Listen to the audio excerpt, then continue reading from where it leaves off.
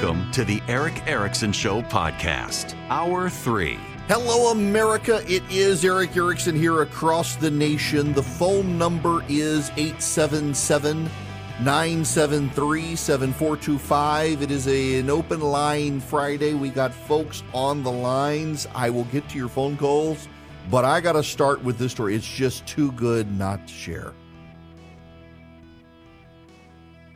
The headline in the New York Times, this story is out today. When climate change melts your relationship. This woman, it's always a woman, isn't it? She's a climbing ranger at Yosemite National Park. She and her boyfriend been dating for 6 months. He has a sailboat, and he uses a kerosene lantern in the sailboat. And Allison, I bet her middle name is Karen Kaplan, decided that her boyfriend needed to ditch the kerosene lantern that he loved. He needed to ditch the reliable kerosene lantern for an LED because it was more environmentally friendly. She couldn't let it go. She obsessed about it. She picked an argument about it. She couldn't just decide that, well, he likes it. It's not really harming anybody. No. I teased him because he got up most nights and hit his head on the lantern. It spilled kerosene. I wiped up the spill with a greasy rag and told him about a book I had been reading that listed kerosene as one of the dirtiest fossil fuels. I often wished I had a headlamp when Doug asked me to read aloud to him, my already poor eyesight undoubtedly worsening as I squinted under the dull glow of the lamp's flickering wick. But it made everything feel romantic. Reading Jack London stories to my lover, his head in my lap, the sailboat gently swaying in the waves, 100 sea lions barking like dogs and belching under the distant pier. That's romantic. He was right. It wouldn't be the same under an LED. Still, I told him what I was reading. Kerosene burns dirtier, releases carbon dioxide and carbon monoxide, terrible for indoor air quality. I told him about initiatives in Africa to replace kerosene lamps and stoves with solar power because the kerosene was poisoning people, giving them asthma and cancer. Doug said, "This really doesn't seem dirty. There's no soot, no smell.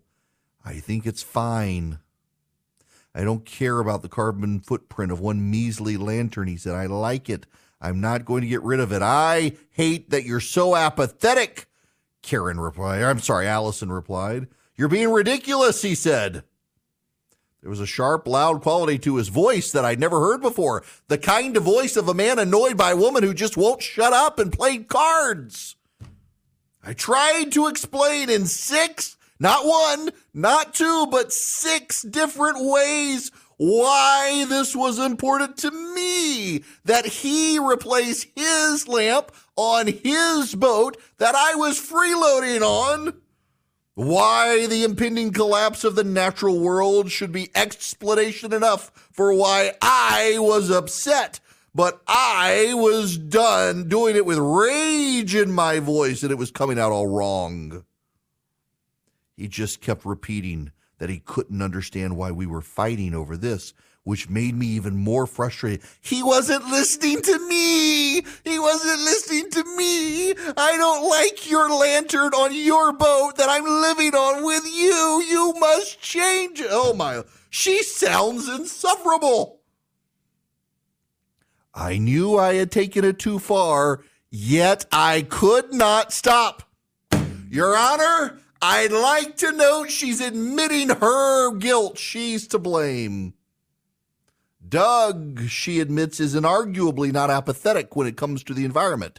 He spent most of his adult life in the marine conservation field, working as a research diver gathering data on kelp forests, and more recently working for National Geographic on the Pristine Seas project. It was our shared love of the natural world that brought us together in the first place. We met on a 20-day rafting trip through the Grand Canyon. These two people smell ripe after that, I bet. Still, I worry the big issues of the world didn't seem to affect Doug the way they affected me. Our political leanings were more or less aligned. We shared similar dreams for the future. I didn't understand how he managed to go about his life without succumbing to the same existential dread and anger that plagued me, 'cause he's a man.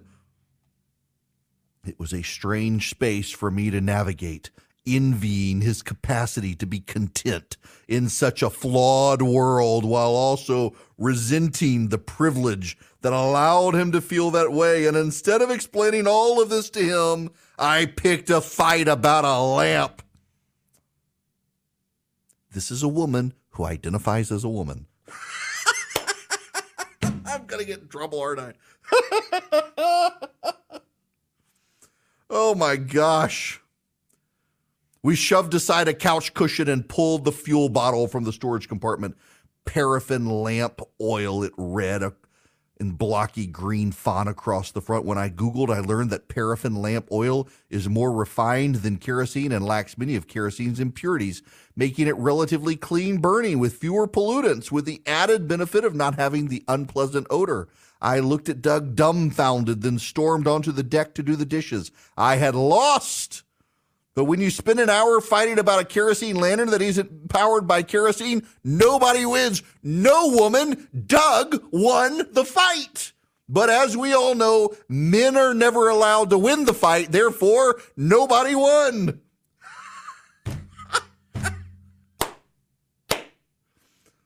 Doug offered to ferry me to the pier in a dinghy.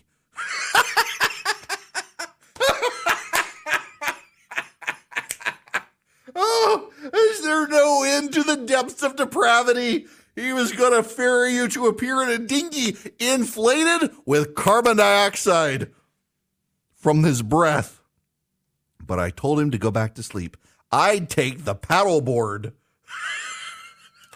The sun had just crested the hills above the port. You've been up all night arguing about a kerosene lamp that wasn't a kerosene lamp? Woman, you need therapy. The fishermen had left before dawn.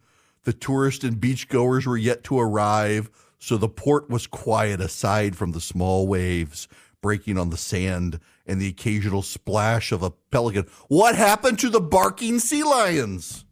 They got scared off by her angry tirade, undoubtedly. I tied off the paddleboard. I climbed the rickety ladder to the pier, where I pulled out my phone and texted him, "I'm sorry." 6 months later, we were pointed south with wind in our sails leading to Mexico. You mean 6 months later, he was still with you? Along the way, Doug taught me how to estimate the wind speed, how to set a course, and how to trim the sails. He taught me about kelp forests and the Madden-Julian oscillation and the migratory patterns of whales. As we slowly made our way south, Doug reminded me why I had joined the environmental movement in the first place. His eco-conscious life had been driven by his awe of the natural world, and all so pure it's almost childlike. And while mine started out that way, it had morphed into something driven by anger at what we were losing. Doug loved the ocean, and over the course of our voyage, he showed me a million reasons why. The simple, joyful life that Doug introduced me to at sea, powered by wind, sun, and ocean currents, gave me hope, and it reminded me there's a better way to fight. Dear Lord. Wow. I don't know. Is dude still with her? I don't know that I would still be with this woman.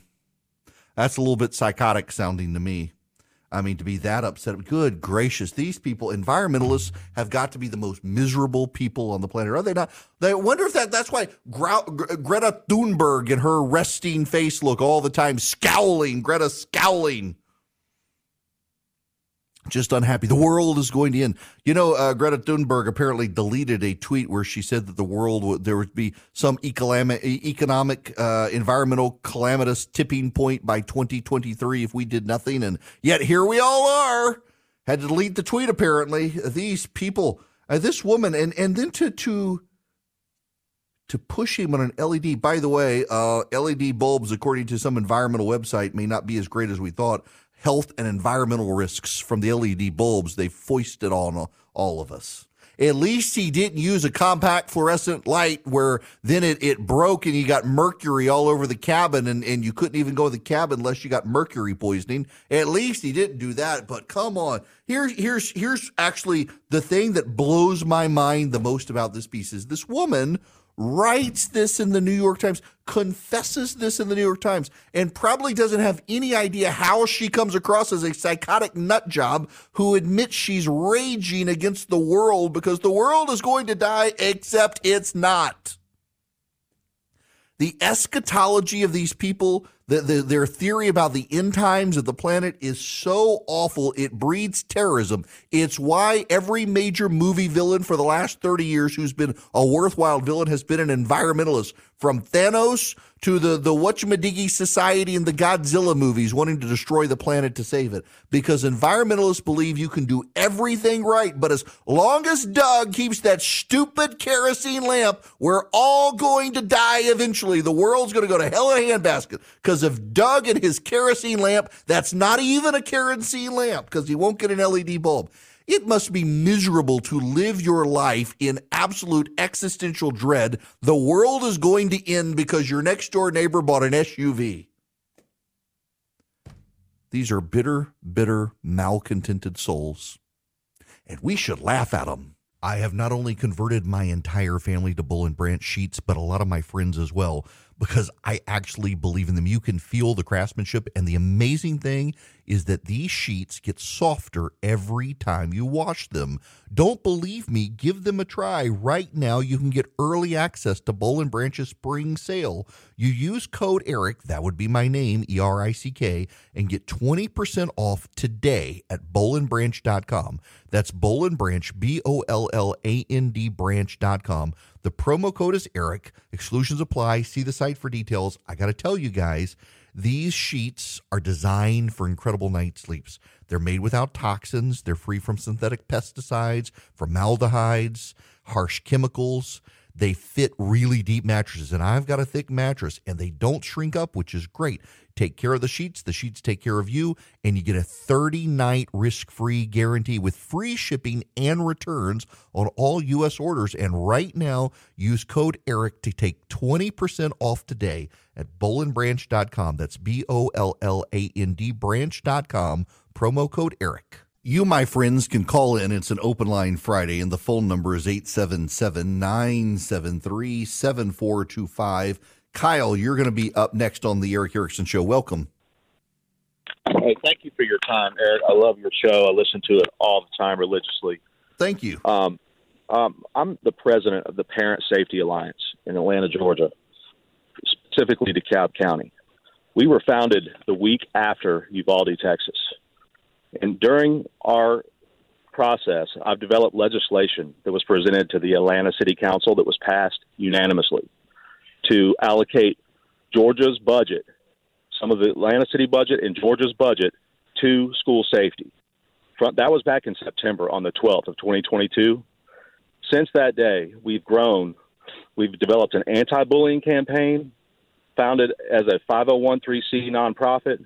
We've been hosting local meetings at the old historic DeKalb County Courthouse, which is a museum now in downtown Decatur.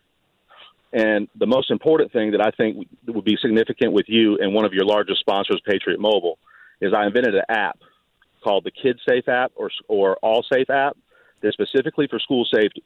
And what this app does is it pairs an off-duty police officer on his day off with any school that needs coverage. It could be a public school or a private school. And it gives the police officers that exist now an extra job. And it allows the police officers to pick up any shift in front of a school within whatever geofence they set in the app. Wow. And we don't have to train any new police officers. Mm-hmm. That's fantastic. I think this would be a wonderful way to develop a nationwide solution to give police officers more work and make people feel safer at school. They don't have to go in the school. They just need to sit out front in uniform with their car. Well, so give me the app name again. Well, the app it's called the School Safe, the Kid Safe, or the All Safe app. It's in development with Crowdbotics right now, and I've taken this thing all the way as far as I can get it without exhausting my family's personal savings. And I need local sponsors and big businesses to help fund this app nationwide. And the reason why is we have a rewards program that we've integrated into the app that anybody that reports something, to see something and say something successfully and prevents a crime, will get rewarded by local businesses with gift cards. And all the businesses I spoke to in the Atlanta area want to do it. But since I've done this, and the day of September 12th, where it was our legislation was unanimously passed in downtown Atlanta, I have been receiving huge retaliation. I was interviewed by Homeland Security. I was arrested and charged with harassing phone calls for calling the commissioner's office in DeKalb County, Georgia, asking him and begging him to help us. I have been targeted with drone surveillance and people following me and my family everywhere we go, and it never stops. And I finally got the courage to speak out and call your show after what happened the other day, because my kids go to private school in DeKalb County. And that shooting happened the other day, man, it's got me scared to death for my children's safety. They go to a Christian school, local in the Atlanta area, and there's no police there at all. There's nothing. I got to tell you, and Kyle, I appreciate the phone call very much. And our kids' school has finally done what I think a lot of schools are going to have to do, particularly private schools can do this more easily than public schools, is allow teachers to go through a gun safety training courses, those who feel comfortable and wish to carry on campus. And I'm aware of actually a private school in the metro Atlanta area that the teachers several of them are armed, and they're kind of the designated first responders on campus. One of the things we've seen with not just school shootings, but the riots after the George Floyd situation and other situations is if you're in the car, look in your rearview mirror for a minute, make eye contact with yourself, or look in your reflection somewhere, your computer monitor.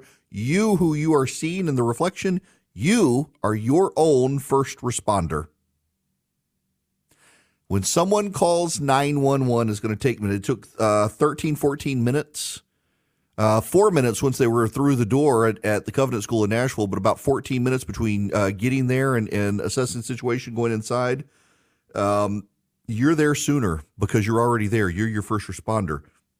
And there is a movement among private schools around the country now to allow teachers who are comfortable, whether having had military training or the like, to be able to be armed on campus, to be able to defend themselves in their schools. I actually was having a conversation with a friend of mine in Mississippi the other day. Their private school, they actually paid for certain teachers to go get training to deal with school shooters, and paid for a week-long training during the summer to make the teachers comfortable with the situation, to be able to go in, and the parents and the kids aren't allowed to know as part of their security program which teachers are armed and which aren't, and you just assume that most of them are. And it has given a peace of mind to the parents and the students that there's going to be someone on campus armed, and I just don't understand the reluctance. We had the caller from WICC in Connecticut yesterday that Chris Murphy blocked legislation on putting armed security personnel in schools because it didn't also ban the AR-15. We need security in schools. And we're back this open line Friday, 877-973-7425. How's about we go to Stacy? Welcome to the show. Hey, Eric, I want to go back to your conversation this week about the shooting and guns and how the Second Amendment is not going to go away. And I got to thinking about what has changed in our world. I grew up where the young men in my high school would go out hunting in the morning. From the woods, they would go back to the high school with a loaded gun, a loaded rifle in the back of their pickup truck, hanging off the windows down, doors unlocked. Guns haven't changed. As you said, the Second Amendment is not going away. But what has changed is our acceptance of anything goes. We've got violent entertainment. We've got the internet out the wazoo, social media, the breakdown of family, the absence of fathers and faith, the lowering of morals. I mean, look at the books allowed in school libraries now. Reality TV, where any type of behavior is celebrated. Every issue is either political or polarizing. You have your choice of pronouns. No one can define what a woman is. Kids are globbing on to a handful of diversity labels. There are no boundaries. It's too much. How can a young person, handle or process any of this? No wonder mass shootings and the abuse of guns is happening to our most innocent and our most vulnerable. By the way, Don Parsons here in Georgia sucks. I actually had it. So speaking of Don Parsons, for those of you who weren't here yesterday, so Don Parsons is the Republican representative for Cobb County in the state legislature. He's been there 30 years and has said he supported school choice, said he would vote for school choice. And behind the scenes, we now know was sabotaging it, voted against it. And a colleague of his in the state legislature emailed me last night from the state house and said he pulled Don's voting record. Don Parsons literally voted for every single piece of legislation except school choice this year. That was the only one he could quote. They actually passed or attempted to pass a version of the Green New Deal, and Don Parsons voted for the Green New Deal in the Georgia State House, but voted against school choice and yet said he would support it. So tirade there. But Stacey, thank you for your larger point. It is, we are screwing up the next generation. We're telling them that they can choose to be a boy or a girl. And there are actually 60 Minutes. I think it's this Sunday night. 60 Minutes is running a story on people who choose to raise their children genderless so their child can grow up and pick their own. This is just a rather absurd thing. The genderlessness of a child. More and more parents actually do discover that as their kids grow up, that the male and female traits become apparent. For example, I have read multiple stories of parents who decided to raise their children to be genderless, such that their boys weren't given Tonka trunks, the girls were, the boys were given Barbies, blah, blah, blah. And inevitably the boys gravitate towards the Tonka trucks, the girls gravitate towards the Barbies or whatnot, not in every case, but in almost every case. And the parents start to realize that, there's a difference between boys and girls. The idea of raising a genderless child is insanity. And overwhelmingly it is white people who do it. It is, you want to talk about white privilege. One of the great lessons of white privilege is that your white privilege allows you to believe that you can grow up and choose your own gender adventure. Your white privilege allows you to take comfort in your atheism, and your white privilege allows you to ignore the shooting deaths of black children across America in the inner city and only care about it when there's a school shooting so that you can mean tweet people about gun control. There's your white privilege. 877-973-7425. Frank, you're going to be up next on the Erick Erickson Show. Hey, Eric, this is Frank. Hi. Really enjoy your show. I normally listen by podcast, but today I was listening live. Well, thank Thought you. I'd give you a call. I thoroughly enjoyed your discussion of the English Bill of Rights, and I have a question for you. Were those rights as expressed by the English coming from God, or were they from the king as his representative? Oh, that's a great one.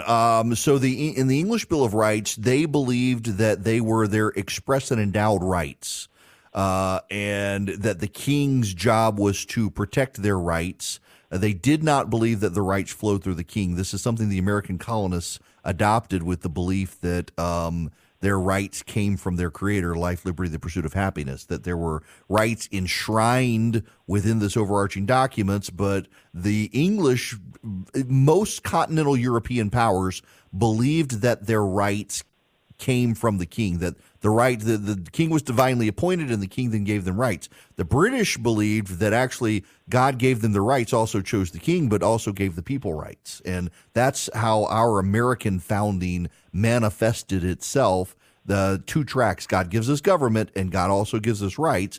God does not give us a government that then gives us rights. Does that make sense? Yeah, so they separated out the rights coming from God explicitly. Yes. And is that the only document that has been constructed by man to reflect that? No, the Magna Carta is another. The Magna Carta, also from Great Britain, is another. And we should be real careful here in that. So the British, I don't want to get too academic with you, Frank, but so the British believe God gives us our rights. And then what the English Bill of Rights expands upon is how those rights then, for lack of a better word, morphs into society. So God per se does not give us a gun right. God gives us a property right, and that property right is manifested in certain ways. So God allows us, he has developed land for us to acquire and own, and part of that is a gun is part of that property right, to defend ourselves. God gives us a right of self-defense, and so the gun right manifests from that. So the general application of rights, I guess I should say, come from God. The actual manifestation of those rights to something like a gun right or a right to be presumed innocent until proven guilty, those things are how society has manifested what God has given us. A little more complex, but more precise. Well, thank you for that clarification. I have another question if you have time. Okay. I'm a PCA believer, and I have a situation coming up this summer. We're having a family reunion, and I have a nephew who I haven't seen in a while, and he's transitioning, and I've been talking about how to handle this situation amongst my family members, and I come up with all sorts of recommendations. Some want to affirm him by using pronouns and all that sort of thing, and others say, well, just ignore him. So I don't feel like that's what I need to do. So I just wondered, as a fellow believer, how would you approach that situation? I don't want to ignore him. I don't want to affirm him. So what do I do? I think you love him.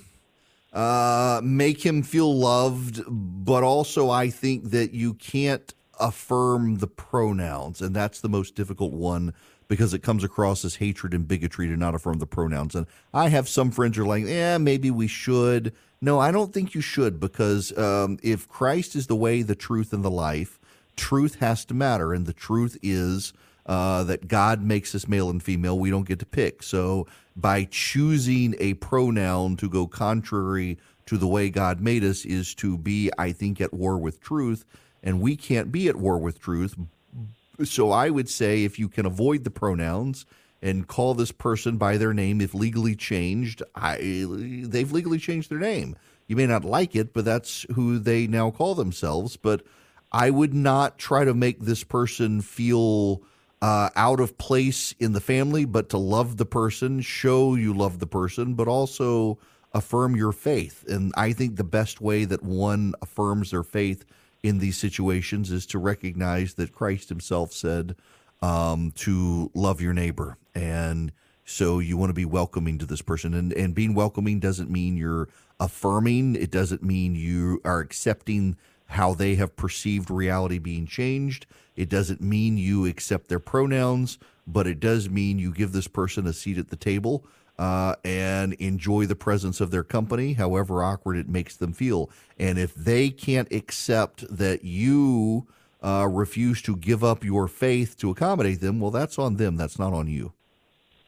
Well, I'm glad you said that, because my wife and I have been discussing that, and I was from the beginning said I'm not going to recognize him as a her, And she was hesitant at first, but she's come around to that position. So that's exactly what we're going to do. So well, and yeah, Frank, I think that's it. And look, if it's Bob has legally changed his name to Beth, I think you call Bob Beth because he has legally changed his name. He gets his name from his birth certificate, which he has changed. But it may be Beth, but Beth is a he still, not a she. And if you can call Beth Beth without getting into pronouns, I think that's fine.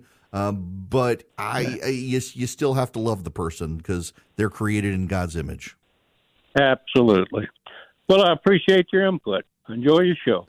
Thank you very much, Frank. You too. Look, this is a complicated issue, and we actually live in a society now which believes that you cannot accept a person without fully accepting every aspect of that person. And I disagree with that. I'm from the camp of love the sinner, hate the sin. And I am from the camp that says we are made male and female by God. We don't get to change that.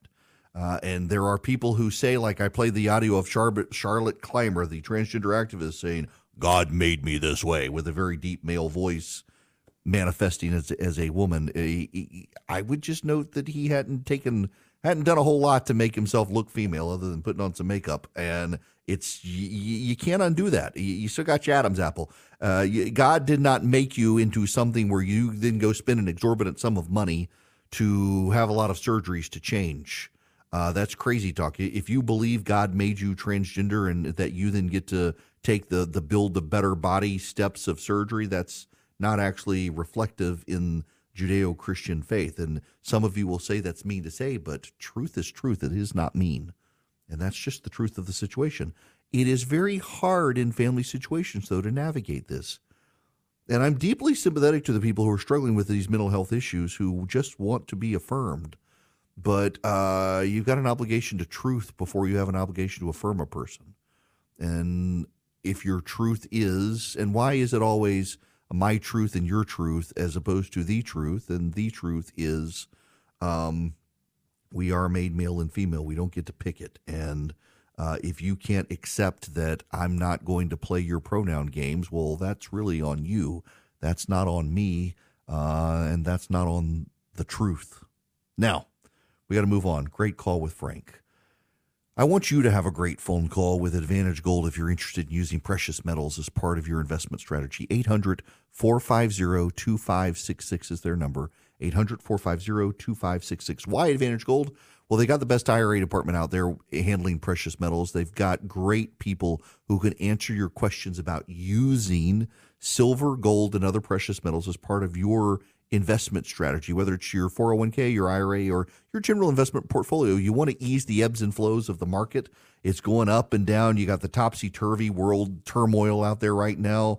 You got the stock market is crazy. Inflation is still high. It may be coming down some, but still very high. You need to consider reaching out to Advantage Gold at 800-450-2566. Let them answer your questions, or let them answer the questions you have. They're TrustLink's #1 highest rated gold company 7 years in a row.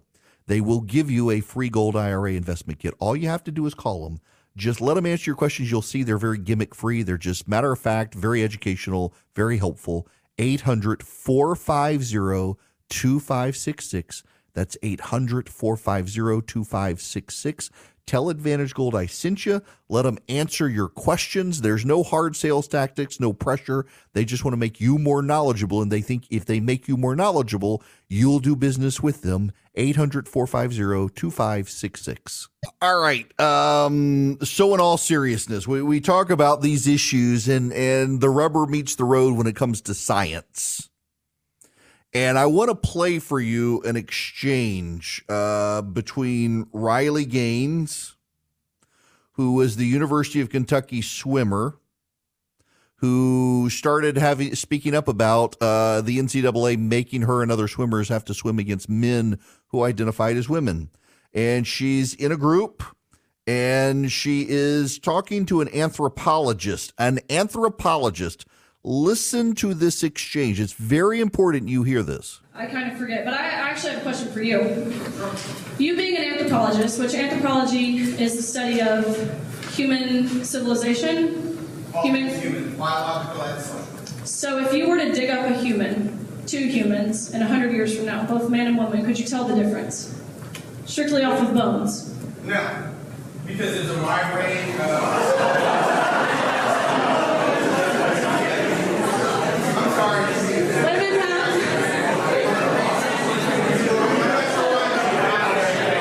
Now, it descends from there, and ultimately, when it clears up after all the chaos, he says, I'm not sure why I'm being laughed at. I'm the expert in the room. I have a PhD. I'm not sure why I'm being laughed at if I'm the expert in the room. Have any of you been to archaeological sites? Have any of you studied biological anthropology? Relying on his expertise, relying on his credentials. So her question to him is, if you were to dig up two humans 100 years from now, a man and a woman, could you tell the difference strictly off the bones? And the anthropologist says no. Y'all, I realize I'm Erick Erickson, talk show host with a double major in history and political science and a minor in English and a law degree and a pending degree in theology, and I'm not I'm not an anthropologist, so you don't have to listen to me. But maybe you should listen to the National Museum of Natural History from the Smithsonian,